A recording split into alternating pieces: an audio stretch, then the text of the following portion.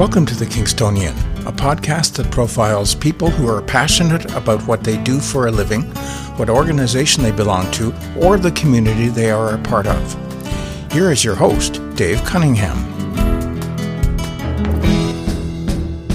Thank you, Steve. Hello, everyone, and welcome. Okay, let's talk about the Canadian Great Lakes. All the great communities along the shorelines, the incredible shipwrecks underwater, all that history. And Vicki Keith. Let's talk about her career as a marathon swimmer. 16 world records, including being the first to have swum across all 5 Great Lakes in 61 days back in 1988. But coaching has been another passion, working with youth who have physical disabilities and their able-bodied siblings. We're very pleased to have her as our guest in this episode. Welcome, Vicki. Thanks, Dave. It's good to be here. Let me take a minute to remind the folks listening that we are recording this episode in mid-September 2022. So being an athlete for a good chunk of your life, let's go back to the very beginning as a kid and talk about some of the sports you started taking up when you were a kid and how you dealt with that and how you succeeded or not with some of those sports. Well, I think most people who knew me as a young person would have not agreed with you that I was an athlete. My first experiences in activity was I wanted to be in dance. My mother had been a very talented ballet dancer, and I wanted to follow in her footsteps. But at my very first recital, the teacher stood up and spoke to my mother and said, "Your daughter walks like a horse." And I remember being horrified. Like I had been picked out for something that I wasn't good at. And it was the first time that I really realized that I couldn't do anything. I thought that the world was open to me and I could achieve anything. So I went on to look at other sports, try different things. I was the last picked for every team I ever tried until I finally found a sport that I loved. And that was judo. And I could throw someone down on the ground, hold them down on the ground, they'd give up and I'd win. And I figured out if I keep on fighting, something else will fall through. And then I found swimming and it kept me along this path. And I started to believe again that anything was possible. Now, at some particular point, you're trying to figure out how you're going to work swimming in, and you were I think you woke up in the middle of the night with an idea. How did that come about? Well, I was... I always was searching. What could I do? What is my purpose in life? I just knew I had to have some reason. And I also love sport. And I remember thinking about competitive swimming as my possible direction of success until I watched the Olympics and realized that I was nowhere close to their abilities. But one night, in the middle of the night, I was lying in bed, sound asleep. And my brain took 2 activities that I did love. I loved competitive swimming. I actually loved long distance running as well. And my brain put these 2 sports together and came up with long distance swimming.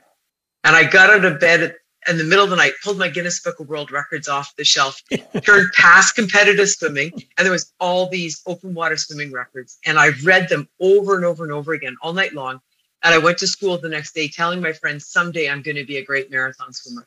Now, I procrastinated for a few years before that, until then. But how would you have figured out going through the Book of World Records that you could beat some of those times that were in there? Well, the competitive swimming was really challenging, and I didn't have a perspective. But when I looked at open water swimming, there were swims that I was more mature by then and understanding that there were possibilities. And there was one record in there, and it was 12 miles butterfly. And I thought, 12 miles, I can do that. I didn't even consider the butterfly. I just figured I'd figure that part along the way. But it just spoke to me. It was just something that just seemed possible to me. Now, how did you set your first goal when you decided to become a marathon swimmer? Well, I talked about it. I saw this record, 12 miles butterfly. I talked about it a lot. I told everybody I was going to do it, but I never actually took any action towards it. I had no idea where do you start on a journey like this. And I talked to my friends. I talked to anybody that would listen. And finally, one person said, "Shut up and do it." And I looked at him and I said, "What are you talking about?" He says, "You've talked about this forever. It's time for you to get in the water, get busy, and do it." And I said, "Okay, I'll do it next year." And he said, no, this year. And so I started to train. I'd been training all along, but I started to focus my training. I got in the water, and with 3 months, I'd set 2 world records. I'd swum 12 miles butterfly along the shoreline in Kingston, and I'd swum for 100 hours continuously, because that was the next easiest record that I saw in the Guinness Book. 100 hours continuously. I can't fathom that for some reason. That just seems like an incredible feat. What year was this when you did that? Do you remember? It would have been, I think, 1984, 1985, in that range anyway. And nobody thought it was possible. I had one person bet me a nickel that I couldn't do it. And nobody thought that it could be done. And I just didn't understand why it couldn't be done. If you don't stop, you end up getting there. And that was the message that I learned in judo, and I carried it through. He bet you a nickel? I still have the nickel. Okay, so let's move along a little bit. And so you're starting to get really serious about this and swimming and looking at different goals to try to accomplish. So let's talk about planning for a marathon swim. So if we are talking about eating, so there's the food that you eat to prepare yourself before you get in the water, and there's the food that you need to eat when you're in the water if you're swimming 50, 60, 80, 100 hours of swimming. So what kind of food are you eating before you jump in the water? Well, it obviously has changed over time. The recommendations have changed. I remember when I was first an athlete, it was drink a bottle of corn syrup before you do your activity. And corn then syrup. It changed. It's a bit much. and then it was eat a steak the night before. And then it was eat carbohydrates. And this is no, wait, don't eat carbohydrates for 2 weeks and then eat carbs. So it all just kept on changing and growing and building. But what it came down to was use good common sense, eat well-balanced meals. And then when I got into open water swimming, it was a matter of learning that whole process, because it wasn't a thing. People didn't know. When I did my first swim, the 12 miles butterfly, I didn't even know if I was allowed to stop and eat. And so I swam 8 miles butterfly and decided I needed something. I treaded water, ate a barley sugar candy and a can of apple juice, and kept on going. Later, I found out that there are rules that you are allowed to stop and eat. And so I would figure out things that worked for me. I was often cold, so I wanted warm foods. So chicken noodle soup, mushroom soup. I needed something that would settle my stomach. So arrowroot cookies. I needed a natural sugar, so I would use the fruit cups. I craved hamburgers. So every once in a while...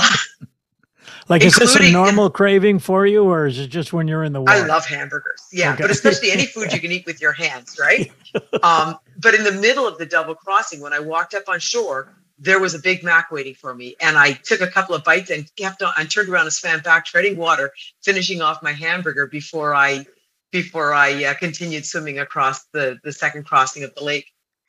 Well, at least if you love hamburgers and you're in the water having a hamburger, you don't have to worry about not having napkins to clean your hands off. Exactly. No.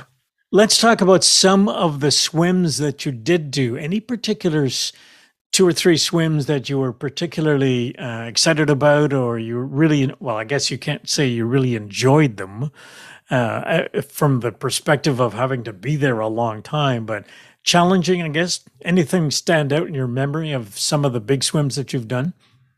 So there are always parts of a swim to enjoy. There's monotonous parts, there's challenging parts, there's painful parts. But when I look back, the Great Lakes summer, being able to do what everybody told me was impossible, and raising over $548,000 made that swim very close to my heart. The Juan de Fuca, I swam at Butterfly. The Juan de Fuca water temperature is between 8 and 10 degrees Celsius. Life expectancy is an hour and a half. It took me 14 hours to complete that swim. When I look back on that, I'm in awe that I was able to continue forward with all that I faced. And where is the Juan de Fuca Strait? The Juan de Fuca is between Vancouver Island, between Washington State and Vancouver Island. Okay. And then in 2005, I swam 80.2 kilometers butterfly in Lake Ontario. And again, this was deemed impossible. You cannot swim that far. Many people have tried to beat that since then. They've not been successful.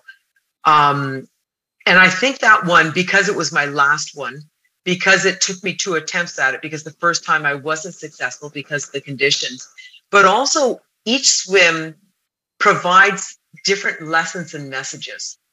And in that swim, I learned never make a life-altering decision when you're at your emotional lowest. Work through that time, wait till you're in a positive frame of mind or a more positive frame of mind, and then make the decisions when you're in a better position. So for me, that is a message I've been able to take on my own journey, but also with other people. And so that I think that's why I'm close to that swim as well. I'm not a swimmer, but if I watch people swimming on television or in a pool or something like that, I would suggest that the butterfly is probably the most difficult swim because it would take a lot of energy. Am I right in that? That's why it was deemed impossible. Butterfly is not considered a long distance swim. It's not considered an open water swim stroke. But that's why I chose it. I'd been told it was impossible. It was impossible to swim the English Channel butterfly. It was impossible to do the Juan de Fuca butterfly. There was all these reasons why something can't be done. Mm-hmm. And as soon as somebody brings something to me and tells me it's impossible, I have to prove them wrong. It's not even a want. It's I have this incredible need to show people that anything is possible. Mm-hmm. When you are swimming in open water like that, and you have to make a decision that this is not going to happen because of the weather conditions, because of the water, what are we talking about in terms of waves that you simply can't get through, if that's the expression? Well, and it's not necessarily that you can't get through them. It's wise and what's going to happen. So in the double crossing of Lake Ontario, I started out with 3-meter swells with a chop on top of it. That's not desirable. I remember being at the peak of the wave and looking down at the deck of the sailboat beside me. But we had a forecast. The forecast predicted that those winds would diminish, and I was being pushed down the lake sideways, but it wasn't impacting my forward motion as much. Mm-hmm. In the 80-kilometer butterfly, my first attempt, I was being pushed down the lake because of the direction of the waves in such a way that I was being pushed away from the direction that I needed to go, and it was going to add huge distance. But also, the majority of my crew members were seasick because of the angle of the waves. Mm-hmm. So therefore, my crew was not healthy or safe, and we were at the very beginning of a swim. We were when it first hit, or when we first really struggled, we were about 16 hours in to a 2.5-3 day swim. So it's making decisions, and I've always taken the responsibility to make the decisions myself, unless it had to be made by somebody else. But in this situation, it was no one is safe here, and we're creating an environment where I'm not going to be successful. So the wisest thing to do is to readjust, rebuild, and start again. So in that swim, I got out of the water at sunrise. And less than 7 days later, I was back in the water with a slightly different route to be sure that my crew had the safety aspects they needed, but that I was facing the same kind of challenges I had faced in the original attempt. That brings up a point that I don't think I had thought to ask, but I'm thinking of it now, is when you do one of these swims that goes on for hours and hours and hours, what's the recovery period for you when you get out of the water after these races? Like, how, do you just lie in bed for 3 days or to recuperate or what? So let's talk about the 80-kilometer butterfly. Yeah. I finished that at about 11 o'clock at night.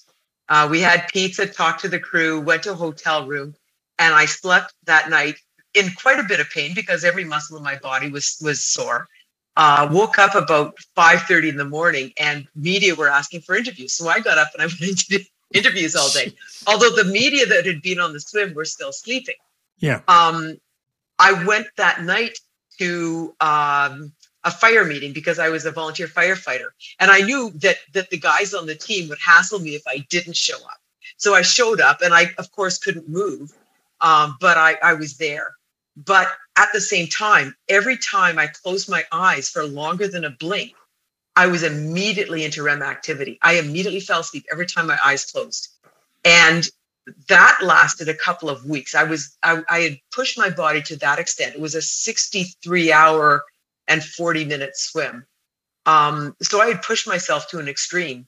And it was actually about 3 months before I was truly feeling back to full health for me. I wasn't requiring extra sleep. I wasn't exhausted. My brain was engaged in a little bit more positive way, because you just stop even being able to make decisions at some point. You're so exhausted. Mm-hmm. If you compare, I guess, normal competitive swimming in a pool, for instance, with what you do as marathon swimmer, is there any particular muscle group that's different one to the other? Like, do you need stronger arms if you're doing marathon swimming, or legs, or is it about the same, just they're used differently? I think it depends on the athlete. Kicking in competitive swimming is incredibly important if you have a propulsive kick. So I coach athletes with disabilities. Some of them don't have a propulsive kick. So obviously we don't focus on that. Yeah. But for an able-bodied athlete, kick is very important. In open water swimming, if you're going for a speed record, it's probably very important. I actually have a 2-beat kick that's slow and powerful to help with the balance. But I chose to focus on my upper body so that I was resting my body, myself as much as possible. And there would be times where I'd switch off and up and use my legs. I trained fully, but it was, what does my body need for me to be successful? My goal in training, and I was using heart rate long before most, I think, coaches were. My goal in training was to maintain a heart rate below 60 if I could. So below 70 if I could. So 68, 64. So what I tried to do was keep my body moving as strongly forward with as low as heart rate. And so I trained to find the most efficient stroke I could have and balance that out to what my heart rate was to the speed I was able to do. And I finally found that I could hold my heart rate low and swim just over 2 miles an hour, which of course is impacted later on by stop for a feeding break or exhaustion or tight muscles or waves or anything. But as a rule, I swam 2 miles an hour. When you were swimming, preference between salt water and fresh water? There's a lot of creatures in salt water that you do not want to meet, but you're also more buoyant in salt water. Let's talk about the friends you don't want to meet. I had a shark swim underneath me in the Catalina Channel in California. I ran into Medusa jellyfish in the English Channel and had huge welts on my arms, my legs from that experience. I was never a huge fan of swimming at night in fresh water until after my saltwater experiences. And then I realized it was just beautiful swimming in fresh water because you don't have anything to worry about. There's nothing scary no wildlife that's scary in our freshwater. So what are you thinking when you notice that there's a shark underneath you? Holy crap.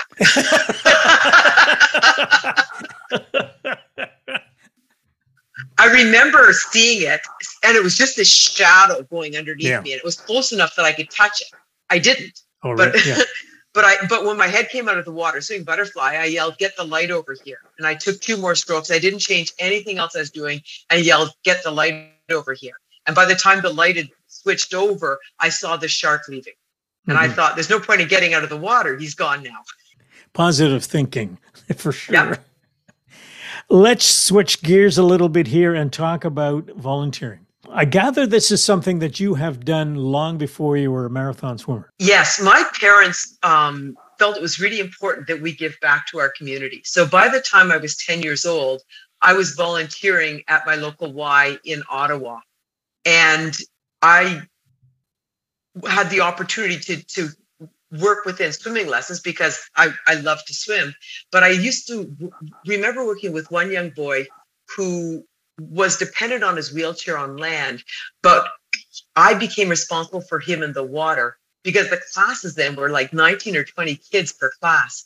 And so I remember lifting him into the water and seeing his eyes light up and the smile on his face and understanding that water to him was freedom. And I think that one moment brought me through my whole career and what became the most important to me. But I've spent my entire life volunteering in one way or another because I think you can't do anything more important or than give back to your community and make a positive impact in other people's lives. Now, was it that particular instance, working with that young lad who was in the wheelchair, that sort of prompted you to focus on working with people with disabilities, physical disabilities? Yeah? Absolutely. Absolutely. I've worked with young people with all sorts of different challenges. And he is where it started, but I spent a lot of time working with young people who are autistic. I spent some time with young people who have intellectual impairments, and I enjoyed them all. But the greatest challenge for me was working with young people with physical disabilities and learning how to guide them to be successful and understanding each of their individual bodies, how they work, and helping them become successful. So that's where my path started, but it did take me to what I do today as a swim coach for athletes with disabilities. Now, I gather when you started down this particular road, you were also working with their able-bodied siblings as well to bring them together, I gather. What was the motivation behind doing those two groups? Well, that's when I started the Kingston Y Penguins in Kingston, Ontario. I started it because I wanted to create something unique. And I had been at Variety Village in Toronto and had worked with young people with disabilities there. But I found that there was almost always a barrier between the able-bodied athletes and the athletes with disabilities, and partly just because of their ability just to decide they were going to go to a mall and go there, where a person with a disability would have a number of things to organize before they were able to do that.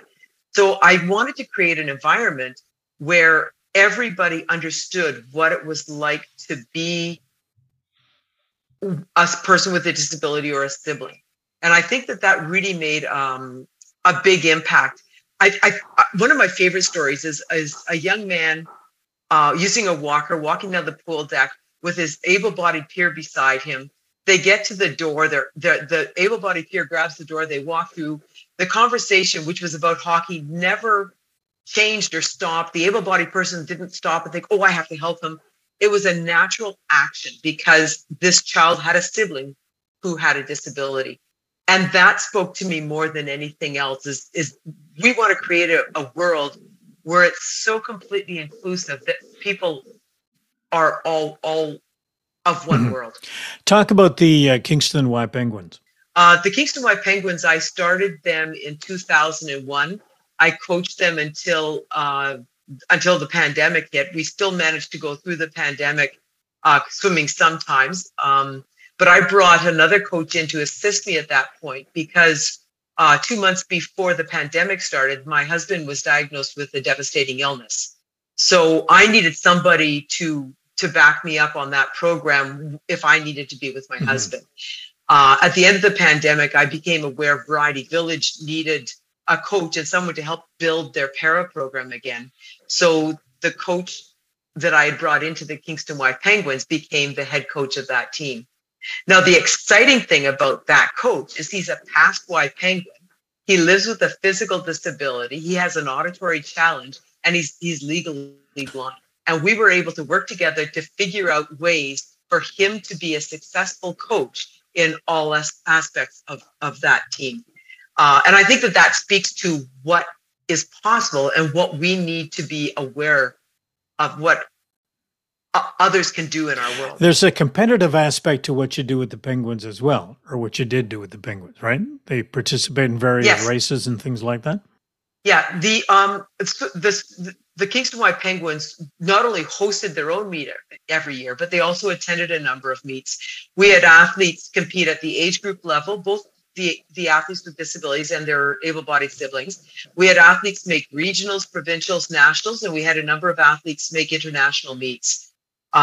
We had one Paralympian, Abby Tripp, but we also had a number of athletes do open water swims.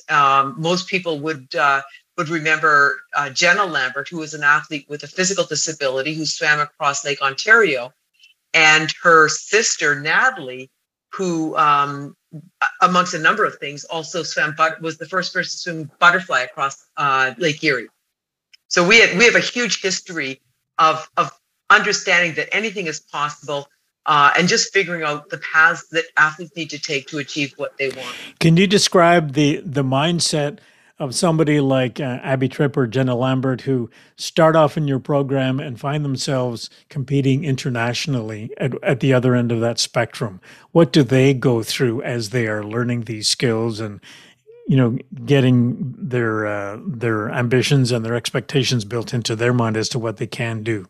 Well, I think I'll address Abby. Abby, when I first met her, was 6 years old, and she was doing a little mini triathlon, the Kids of Steel. So she swam with a life jacket, rode a bike with training wheels, and then had her orthotics, her ankle foot orthotics placed like braces on her legs, and she did her little run. I talked to her mom, and within a year she was on the team. And I remember the first time, the first practice, she sat on the edge of the pool and she started to cry. And I said, Abby, what's wrong? And she said, I'm not crying because I'm afraid. I'm afraid and I can't make myself do it. And I'm crying because I can't make myself do it. And I thought, what an incredible insight for a young lady. But then once she got over that fear, you could see this fierceness inside of her, this desire. And, by the time she was 10 years old, everything she drew was an image of the Paralympic logo or where she wanted to go. Everything was about sport. And it was just one step at a time. And truly working in a partnership. It's not a coach and an athlete, the coach telling the athlete what to do, the athlete doing it. Especially because it's Abby's body.